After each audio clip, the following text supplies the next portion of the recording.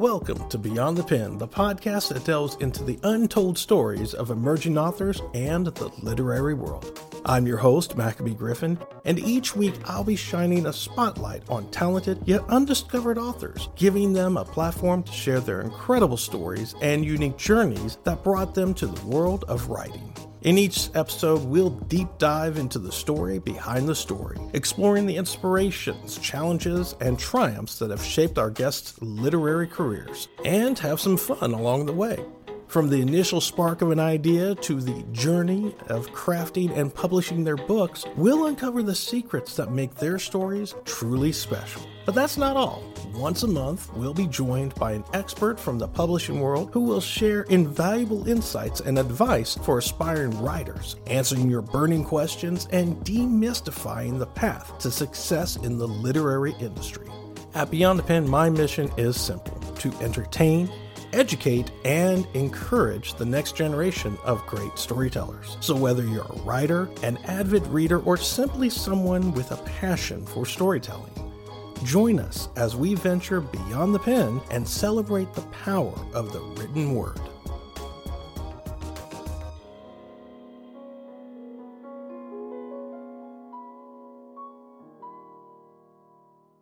Okay. And we are live. We're live. We're live. We're live. We're live. Okay, you're being creepy again. How is that creepy? You're just creepy. You're like the little brother that's like, don't touch me, your hands are dirty, you have germs, you know? That's only because you sent me out to get the herbs. What are you talking about? I never send you to get anything, okay? I have everything I need in my cabinet. It's true. It's very true. Yeah. Except for the creepy stuff. A good witch is always prepared. Not a good witch. A good I was about to say, because you're not that the good witch. A shaman woman is always prepared. There you go. There you go. There we go. Well, I hope we could call me a witch. Somebody called me a pagan last week. Oh, really? That was great. Yeah. She says, Marcella, I hope you will release all these paganistic views and practices and find Allah and embrace them. And I said, stop right there. I'm Catholic.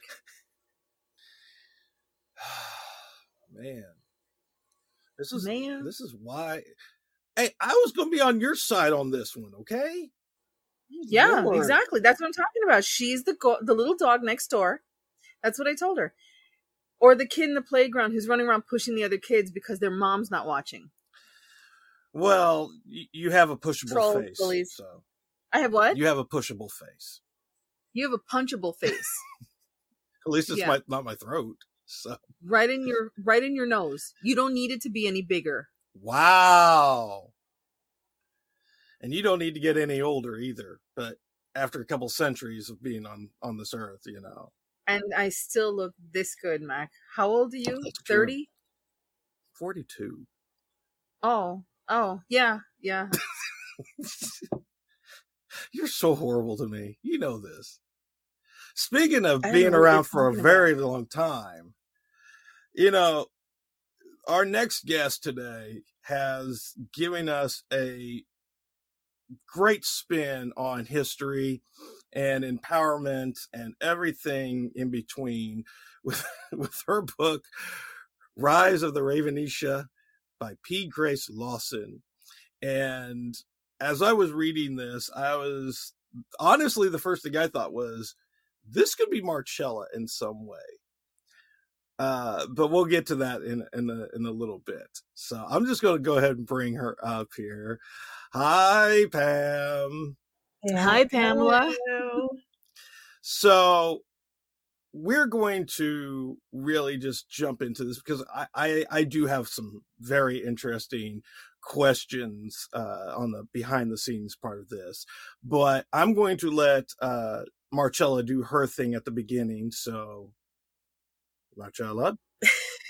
Hi, Pamela. How are you? Hi. You're looking lovely today. Thank you. So, Likewise. thank you, C-Mac. She said it to me, not you.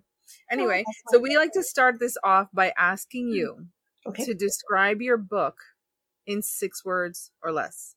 Okay. Female empowerment, werepanthers, sisterhood, women warriors. That's 7, but we'll give it to her. What's 6? It's the year of the 7s, okay? It's good luck. I took out the end. It's a 7 year. You put a comma or an ampersand in there somewhere, right? A semicolon. There it is. Okay. Well, please introduce yourself a little bit to our audience, please, because you've got a lot to say on this. I do. And this is, oh my God, I'm such a long-winded person, but I'll try to be, brief here. I was born and raised in Talladega, Alabama. And yes, my childhood and upbringing really impacted my life. And I would say the characters in the book, the story. Mm-hmm. I have a BA in anthropology from UC Berkeley. Ooh. I worked a variety of jobs throughout my adult life, all of which I hated with a passion. And I discovered horseback riding late in life. And my joy actually led to me writing this book because I had a bad fall off of a dang trail horse. Who falls off of a trail horse in the Poconos? I do, because I had to canter. And I didn't realize, Western riders, they kick like a horse to go, and I ride English. So anyways, that fall was the catalyst for me writing this book. To distract my mind from the pain, I just asked myself, what if there were these women warriors, and what if they shapeshifted into werepanthers? And so when I returned to California, I wrote the story in about 3 months. Wow. And I had never written a story before. People had suggested that I should be a writer throughout my life. But I didn't even consider it at all, because when you're born in the South, you're expected to be a lawyer, a doctor, a teacher, a dentist, something like that. But definitely nobody is encouraging you to be a writer. Right. So I really came about this late in life, and I'm trying to look at it in a positive manner, because I think that if I had started writing, for instance, directly out of college, I wouldn't have the life experience that I have now. And when I wrote this book, I didn't know what I was going to write when I wrote it. I am the type of writer, I have a basic outline, but then I just write. And I thought I was going to be a writer like a P.D. James or a James Lee Burke, and have all of this beautiful flowing passages. And no, that's not what came out. And instead, I wrote this book, and even though it does have some historical elements to it, it's meant to be fun. It's meant to, if you're reading the book and you have you chuckle every now and then, I feel like I accomplished my goal. It's over the top, It's almost, I don't want to say cartoonish, but you have the superheroes, you have these werepanthers who eat people.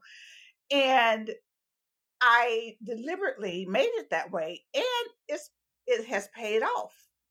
So that's true. That is very, very true.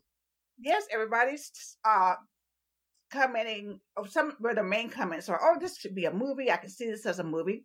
So I am now working with Voyage Media, with the producer, with Amanda Toye, and we're working on a pitch deck that she's going to pitch to production companies. Nice. That's amazing.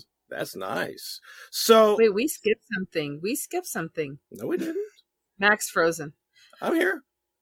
We forgot to ask one of our most important questions. Oh. Yeah. What is the most private thing you'd be willing to admit right here and right now?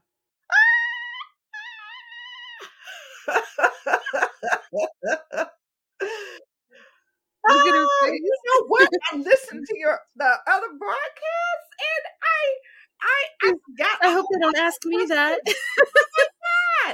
The most private thing. Oh my goodness. I would say the most private thing. You know what? I am torn. Of course. I am. I am. I don't mind saying my age. I'm 58. Just January 13th was my birthday. Ooh, happy birthday. Yeah, I'm a single woman. So my most private thing is I would like to probably meet somebody someday, because I have this attitude of being really aloof and I don't care. And just as long as I have my horse, I'm okay. But yeah. Wow. Well, that was Mac interesting. cannot stand being surrounded by this much estrogen, I'm telling you. Are you kidding me? Really? No. Even though every woman I know tells me I'm how lucky I am. It's just like, you really don't want, and they're like, you really don't want to meet anybody. Be happy you're single. People tell me this all the time. Anyways, as we remove ourselves from the dating game and back into the book. You asked. Wow, man. I don't know if I can survive this recording now. So here's some interesting aspects of this book. Like you said earlier, there's a lot of history based in this as well. These are really strong, powerful Black women that are our main protagonists, dualists in this. And I had a question in regards to the origin of these women. When in the beginning, when you're telling us about their history a little bit, these women come from Africa very early in mid 1600s, give or take. Mm-hmm. And when I'm reading this and understanding history and the way that we try to adapt in terms of putting a little bit of fiction into our reality, one of the things that obviously majority of us still understand and are aware is that when Africans were brought from Africa to the Americas and put into slavery, many people thought at one point it was the white people that came and got them. The Americans came, got them, bring them back. However, we all understand that now, and should, if you don't, then you need to really look at your history. Black people, other tribesmen, were those that actually caught them and sold them into slavery. Mm-hmm.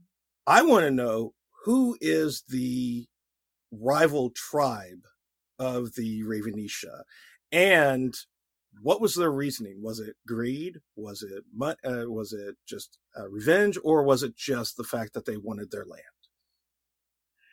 I made it oh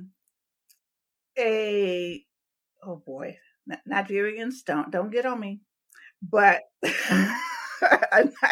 remember in the book I mentioned their neighbors, their Nigerian neighbors that they were having skirmishes with. And what was the second? I was just trying to figure out what was their reasoning. Oh, their reasoning for selling them? Mm-hmm. Oh, they're getting several things. They're getting paid, and they're getting rid of these enemies who was kicking their butts. So it was more of a mixture of greed and revenge. Right. Got it. And it just happened to work in Queen Ida's favor. Mm-hmm. So the reason why I was asking that is because I always find that when I'm bringing history into a story, there always has to be the reasoning behind it. And like, sometimes I think like maybe it is a love story that just went wrong, or any of the greed, the basic things that we go after when we're writing. But as we're going along in this story, you've also explained that these women are very supernatural. They live a very long time, but when in that, they are very powerful. They're stronger, they're faster, the basic concepts of, something being so supernatural. Almost like Amazon women? Yeah, you could say that. Yeah. And you would know since you're from that tribe. So the thing that I really looked at, he's insulting me. I did not think that. I was trying to actually say he's something. Frozen again. See what I do to him when he's snarky? Oh my gosh. Okay, so Mac is frozen. I'm going to take over at this point, which he's going to hate. Miss Pamela. Yes. I didn't read your book. You know I don't read the books. You watch the show. You know I don't read them. I will get to it. Actually, I remember now. I gave your book to my goddaughter because I felt she needed empowerment. And she says, I cannot wait to read this, to delve into it. Okay. So I need to message her and ask her if she started it. But are there any characters in your book, the main character maybe, who is based on you? Oh my gosh. Well, that would be a yes. And you're right. It is Teddy. Like Teddy, I have the Napoleon complex. In my family, I am the shortest one at 5'5". And it just sticks in my, oh man, I'm always, why couldn't I have been taller? And I wish I was taller. And I had the long hair before. I just did the big chop 2 years ago, but it's always been waist length all of my life. But it didn't seem to matter, or it mattered too much. For instance, an ex-brother-in-law told me that was my best feature. Well, I'm just like, really? That's my best feature? So, and Teddy and I, we share our love of horses. She's a little weird. I'm a little weird. She's really good at weapons. I just wish I was really good. Like, I wish I was this badass shooter and could use knives and all of that. We're both into the arcane knowledge, And in one, she's telling them, she's telling them something, and the other character says, "Who cares about that?" Who cares that all this little stuff that nobody cares about? So yes, it would be Teddy. Well, I could definitely see that for sure. And could you please keep your spirits under control? I'm trying to be nice to you right now, Marcella. Please. Okay.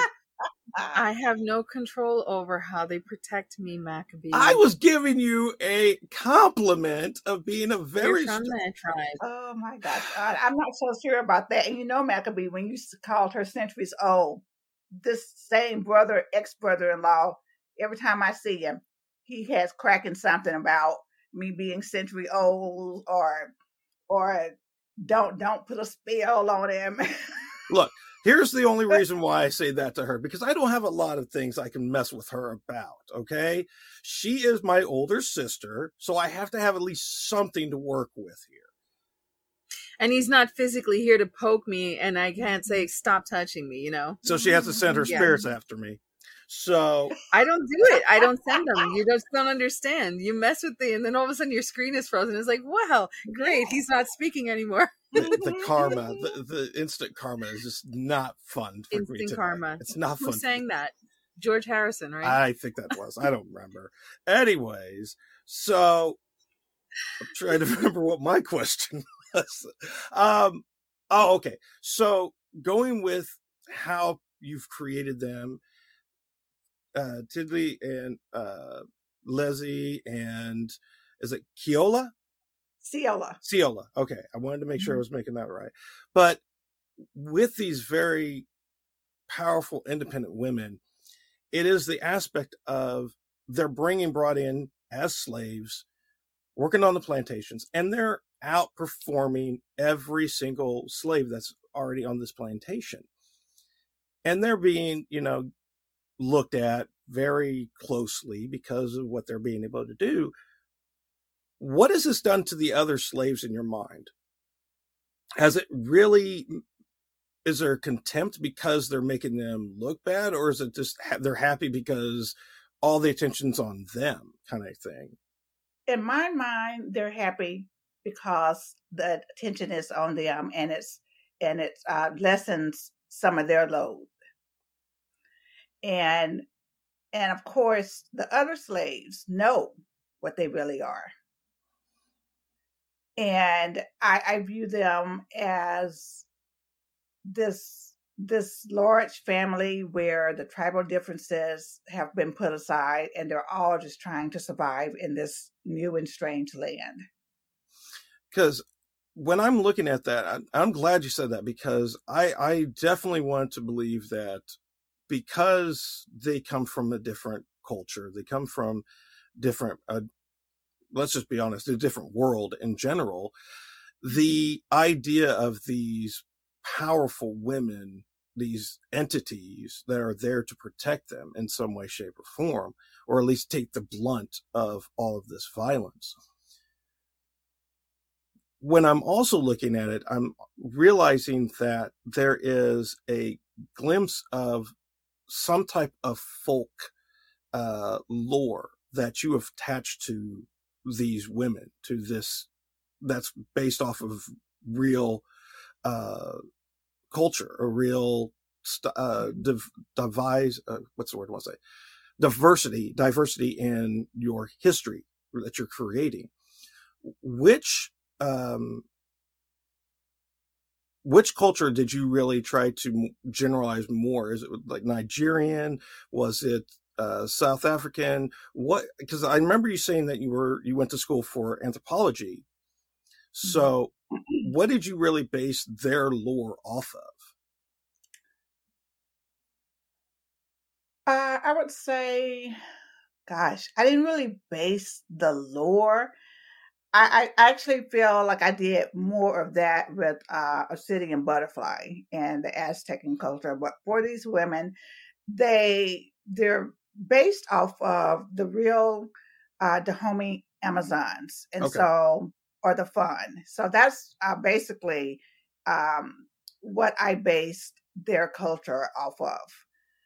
But I didn't want to attach too much to that, because I had other stories to tell. For instance, I had to bring them to the present. Mm-hmm. Yeah.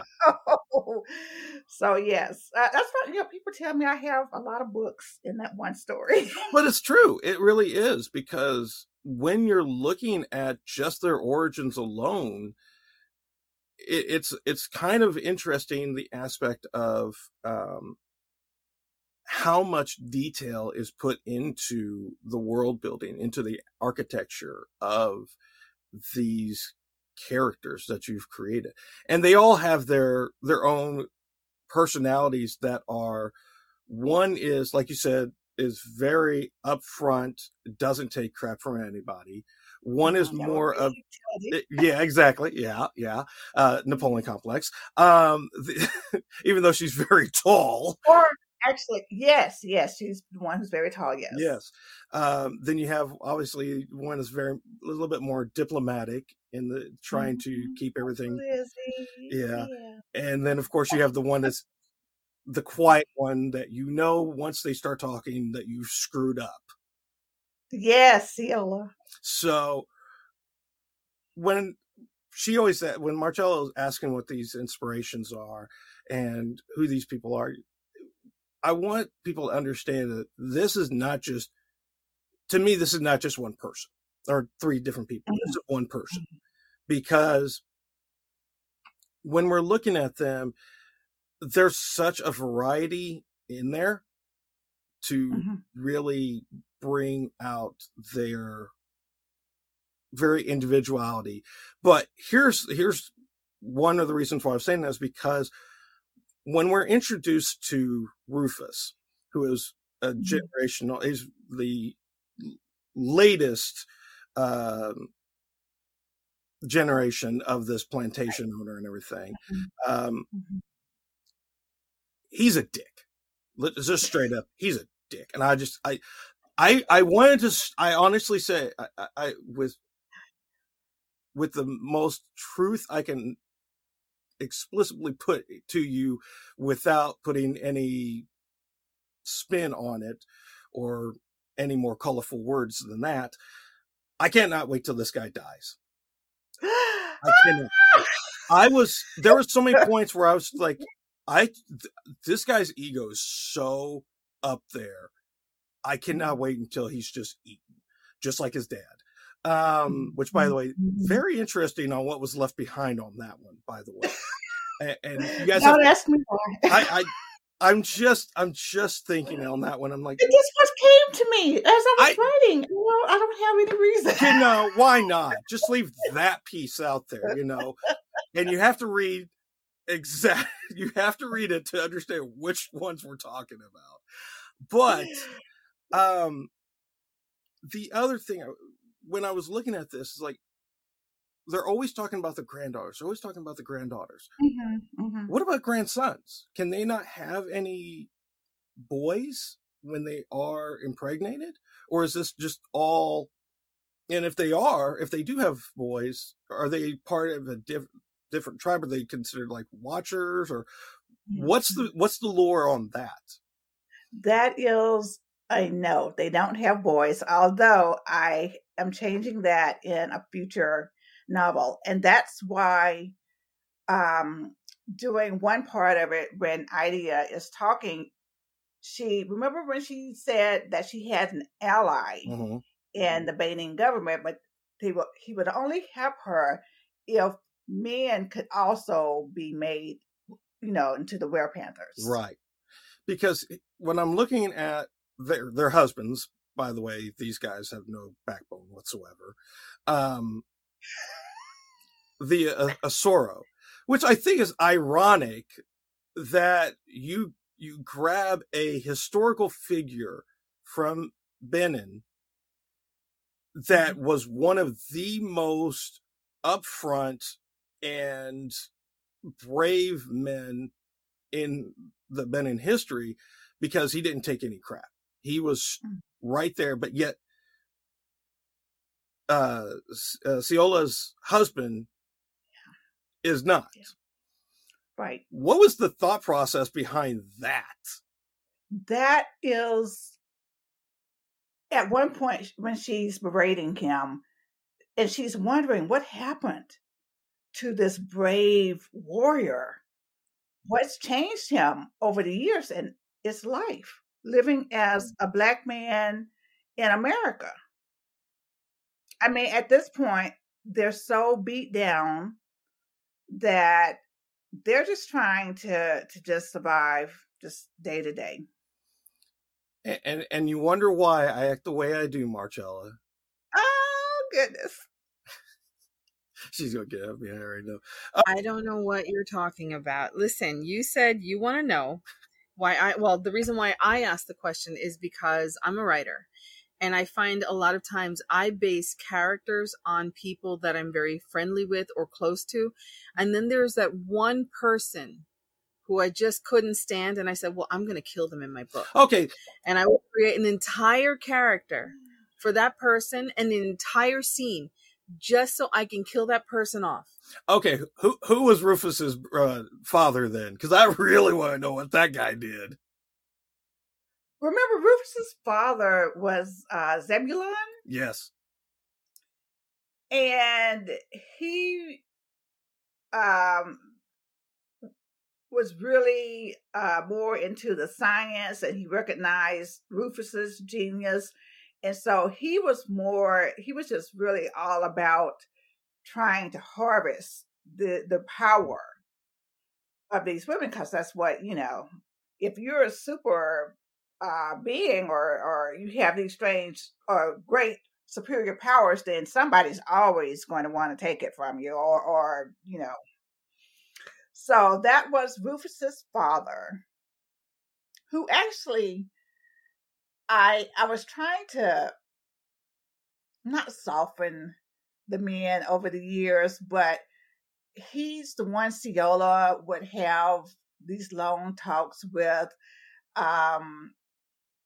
while they were still trying to sabotage his every move, that he would make, like destroying the labs, destroying the blood samples. But I tried to make it so that he treated them more humanely. Yeah. And Rufus actually wasn't a bad person to start out with. No, he wasn't. It was only when he thought that they killed his father Zebulon. Yeah. That he decided to make their lives hell. Oh yeah, putting a collar around somebody and electrocuting them every once in a while. Yeah, Yeah. It was very interesting, the fact that he made that statement. You're nothing but animals. That's what you are. You're an animal. So of course you're going to have the collar around you.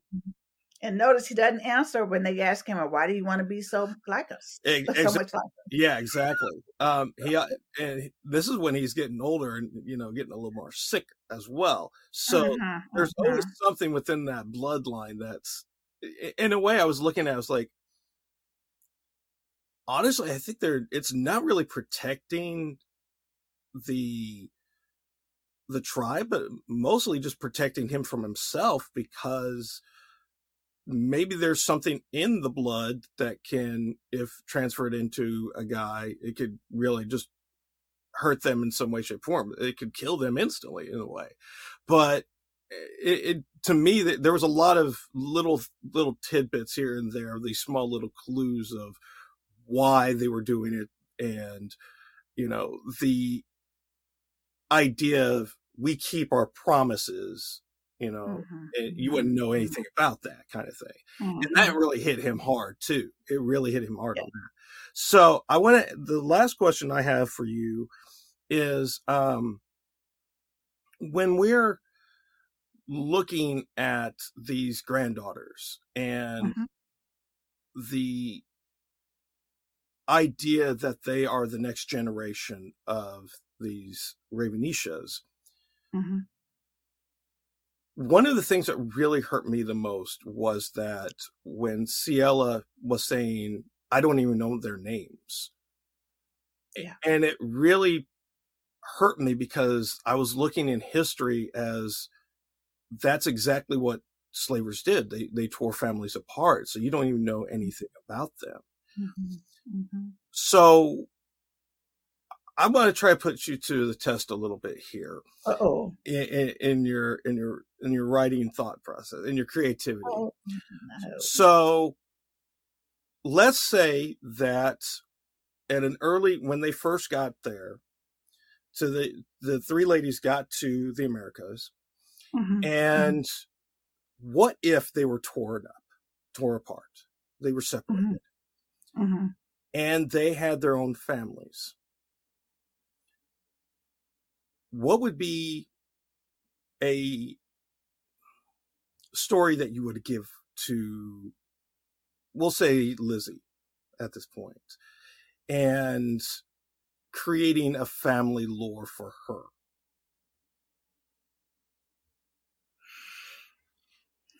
I could kill you, but gosh, now that you have me thinking along those lines, that would be, oh my God, that would really be an epic novel, because it would change everything. I don't think we would have a new generation, but they wouldn't have the powers that this new generation that they have. I mean, they would be more like their mothers. And you wouldn't have had Rufus and his doggone nefarious medical experiments or anything. And of course, at some point they would be separated, but at some point I'd have to have them meet up and discuss. Well, actually, they would know that their friends were out there. They would know that because they're best friends. Right. So they would know that, okay, they're separated and their friends are somewhere. And they would spend a large part of the novel trying to find each other and discover that they've had, daughters, and these daughters also have the ability to shapeshift into werepanthers. But I don't know. I kind of like the one I had. Well, yeah, no, I got that. And the father, The dick. if you want Yeah, that way. yeah. No, well, I like to do that every once in a while to authors that I know can do it, because I always like to think, what if you did this, and see if you could still keep the same story, or if there is even a sensible thought of a sub novel in there in a way. Mm-hmm, mm-hmm. Yeah, that wouldn't just be a sub novel, man. That would be, again, epic, because I would have to construct the lives of all three of them. Yeah. And if people are confused now about my 50 minutes, oh my God, what would happen then if all three of them, they got their separate families and, oh yeah. So, well, I love doing that. And I thought this would be a good way of ending my part of this. So I'm going to turn it back over to Marcella and allow her to have her spill as well. Okay. Because I'm trying to get her to talk more. Yeah, no, you know what? Because I started falling asleep when Mac was talking because he talks so much. I was just like, oh, God, here we go again. I'm going to have to get some coffee next time. Anyway, see, look, he's frozen. No, that's not me. That's just me trying to be good and try to stay on, still connected, because, they're spirits. So I think I only have 2 questions because I really lost my train of thought there. Mac, sorry, you just went off on this tangent and it was like, shut up. Anyway, Miss Pamela, I have to ask this because I have 3 questions for you. The first one is, what is your writing kryptonite? I have too many ideas. And on the one hand, you would think it would be positive, but no. I get I get bogged down in my own writing because I want to add everything, and it's really hard to simplify that. Who knew that it would be hard to just to simplify a storyline here and not want to add, everything that comes into your head. But yeah, it is hard.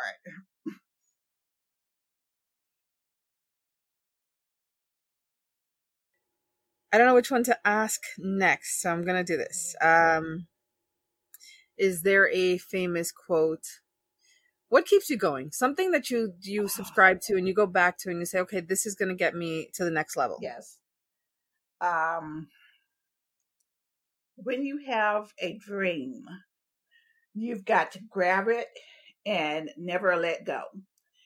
And I tend to be drawn to quotes that deal with pursuing your dreams and never giving up. And I don't know Langston Hughes quote word for word. I used to have it pinned up on the wall, but it's the one about the butterfly and how important it is to be free. And I have to keep that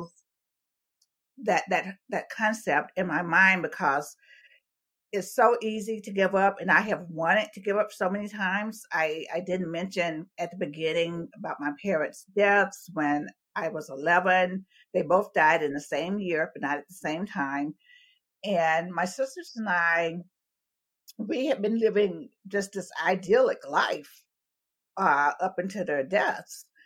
And so things really changed after they died. And so it's just been a common thing. I can't give up. I can't give up. I attended a de facto segregated school. And why did I apply to UC Berkeley? That's because after our parents died, the relatives would send us out to California for the summers. And I had a cousin who was going there at the time. And I was just enchanted, to be honest, by there were still hippies on the campus. And it was just a whole different vibe, a whole different world. So stupid me, I didn't apply to any other school when I was a senior. And I got in, and it was rough. I had to tell myself, don't give up, don't give up. And it wasn't because I wasn't smart enough. it was because I attended a de facto segregated school. For instance, my math skills were horrible, but my writing, I had no problems. So thank you, Miss Mosley. Thank you so much, for instilling those writing skills. But again, this is all of my life. I've had to tell myself, don't give up, don't give up. I've fallen off of a horse. So it wasn't a quote, it was you. Yeah, I can't tell you how many times I've fallen. I like that. And I've wanted to give up. And so it's like, don't give up. My last question is just going to be, what's next? Well, I mentioned at the beginning that I am working with Voyage Media. So to have the book adapted into a series. And, oh boy, I will have to confess the first writer did not work out. But they have a new one on board, and I am liking him. I think he can do it. And I have completed Rogue Ravenisha, which is a sequel. And it is really more about the girl's story about Teddy and Freddie. And they're going more into their powers.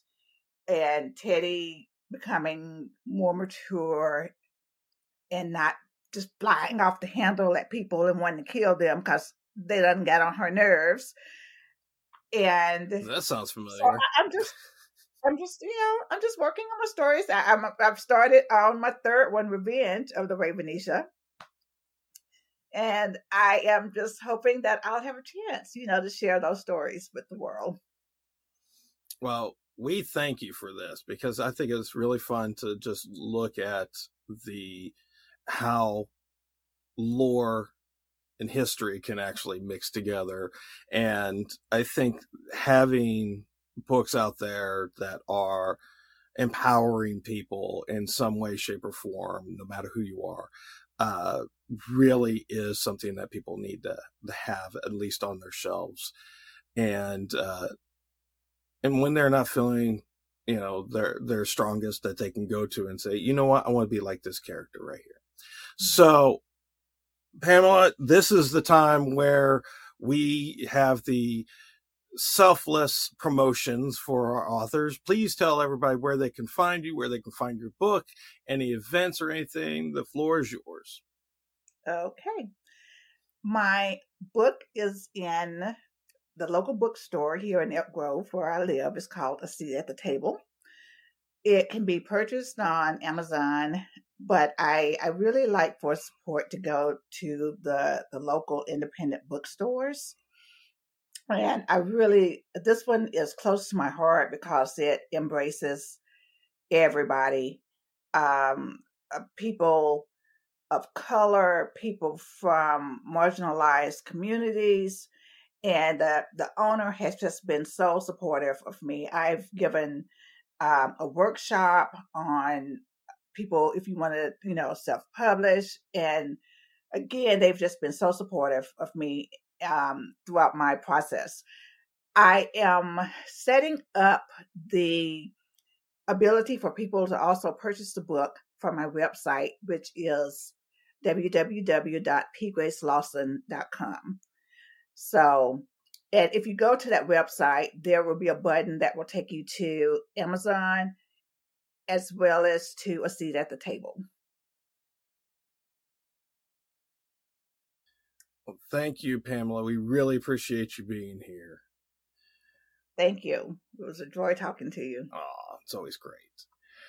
All right, Marcella. Oh, she's great. She's great. This is a win for you. One. Wow. Hey, now wait a minute. I've had another win before, too. I've had a couple of wins. Leparco.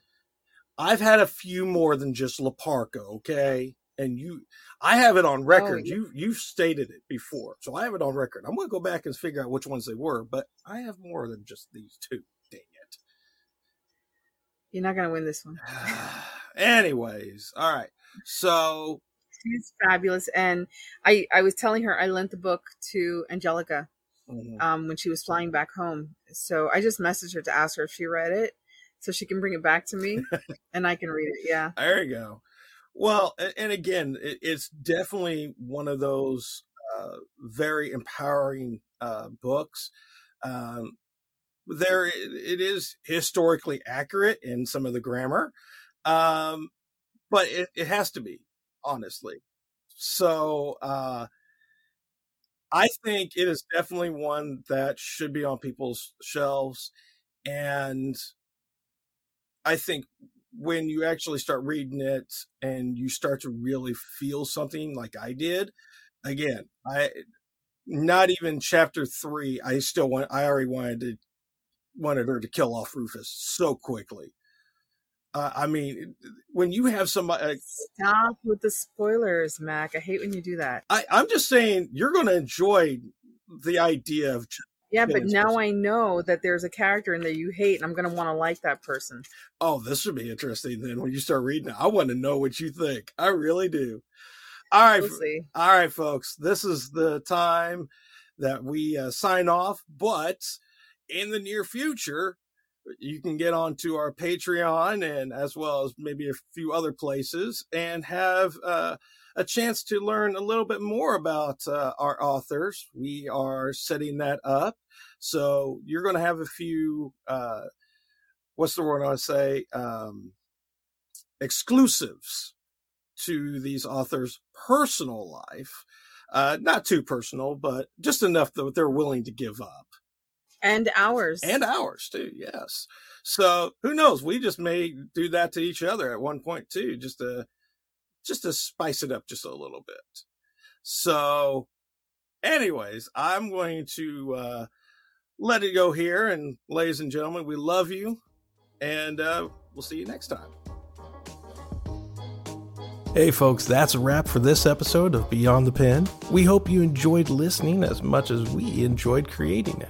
If you'd like to stay connected and up to date with everything Beyond the Pen, follow us on Twitter at Beyond the Pen Pod and Instagram at Beyond the Pen Podcast. For even more content and exclusive access to our guest profiles and more, make sure to visit our website at beyondthepenpodcast.com. Don't forget to join our Facebook fan page to interact with our favorite authors and fellow fans of the show. And if you want to take your Beyond the Pen experience to the next level, check out our selection of video interviews on Traverse TV's video on demand and live stream. You can access these interviews through your Roku, Amazon Fire, Apple TV, Google Play, iTunes, or the Traverse TV app. So until next time, thanks again for tuning in, and remember to keep writing, inspiring, and sharing as you go beyond the pen.